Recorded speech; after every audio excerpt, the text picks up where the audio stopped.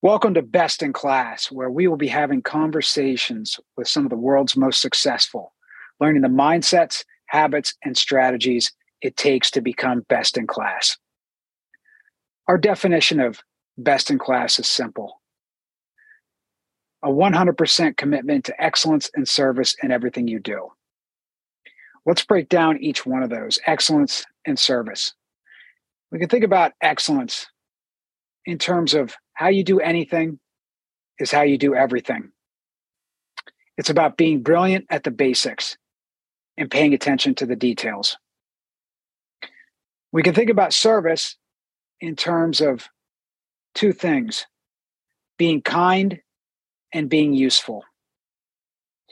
I'm excited to interview some of the best in the world at what they do and what it takes to get there, learning their mindsets, habits, and strategies, what their day looks like, their favorite books or documentaries or podcasts, who some of their mentors were, some of the best advice they've received, and some of the best advice they would give.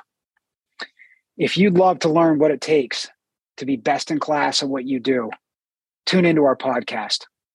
Until then, be excellent and be useful.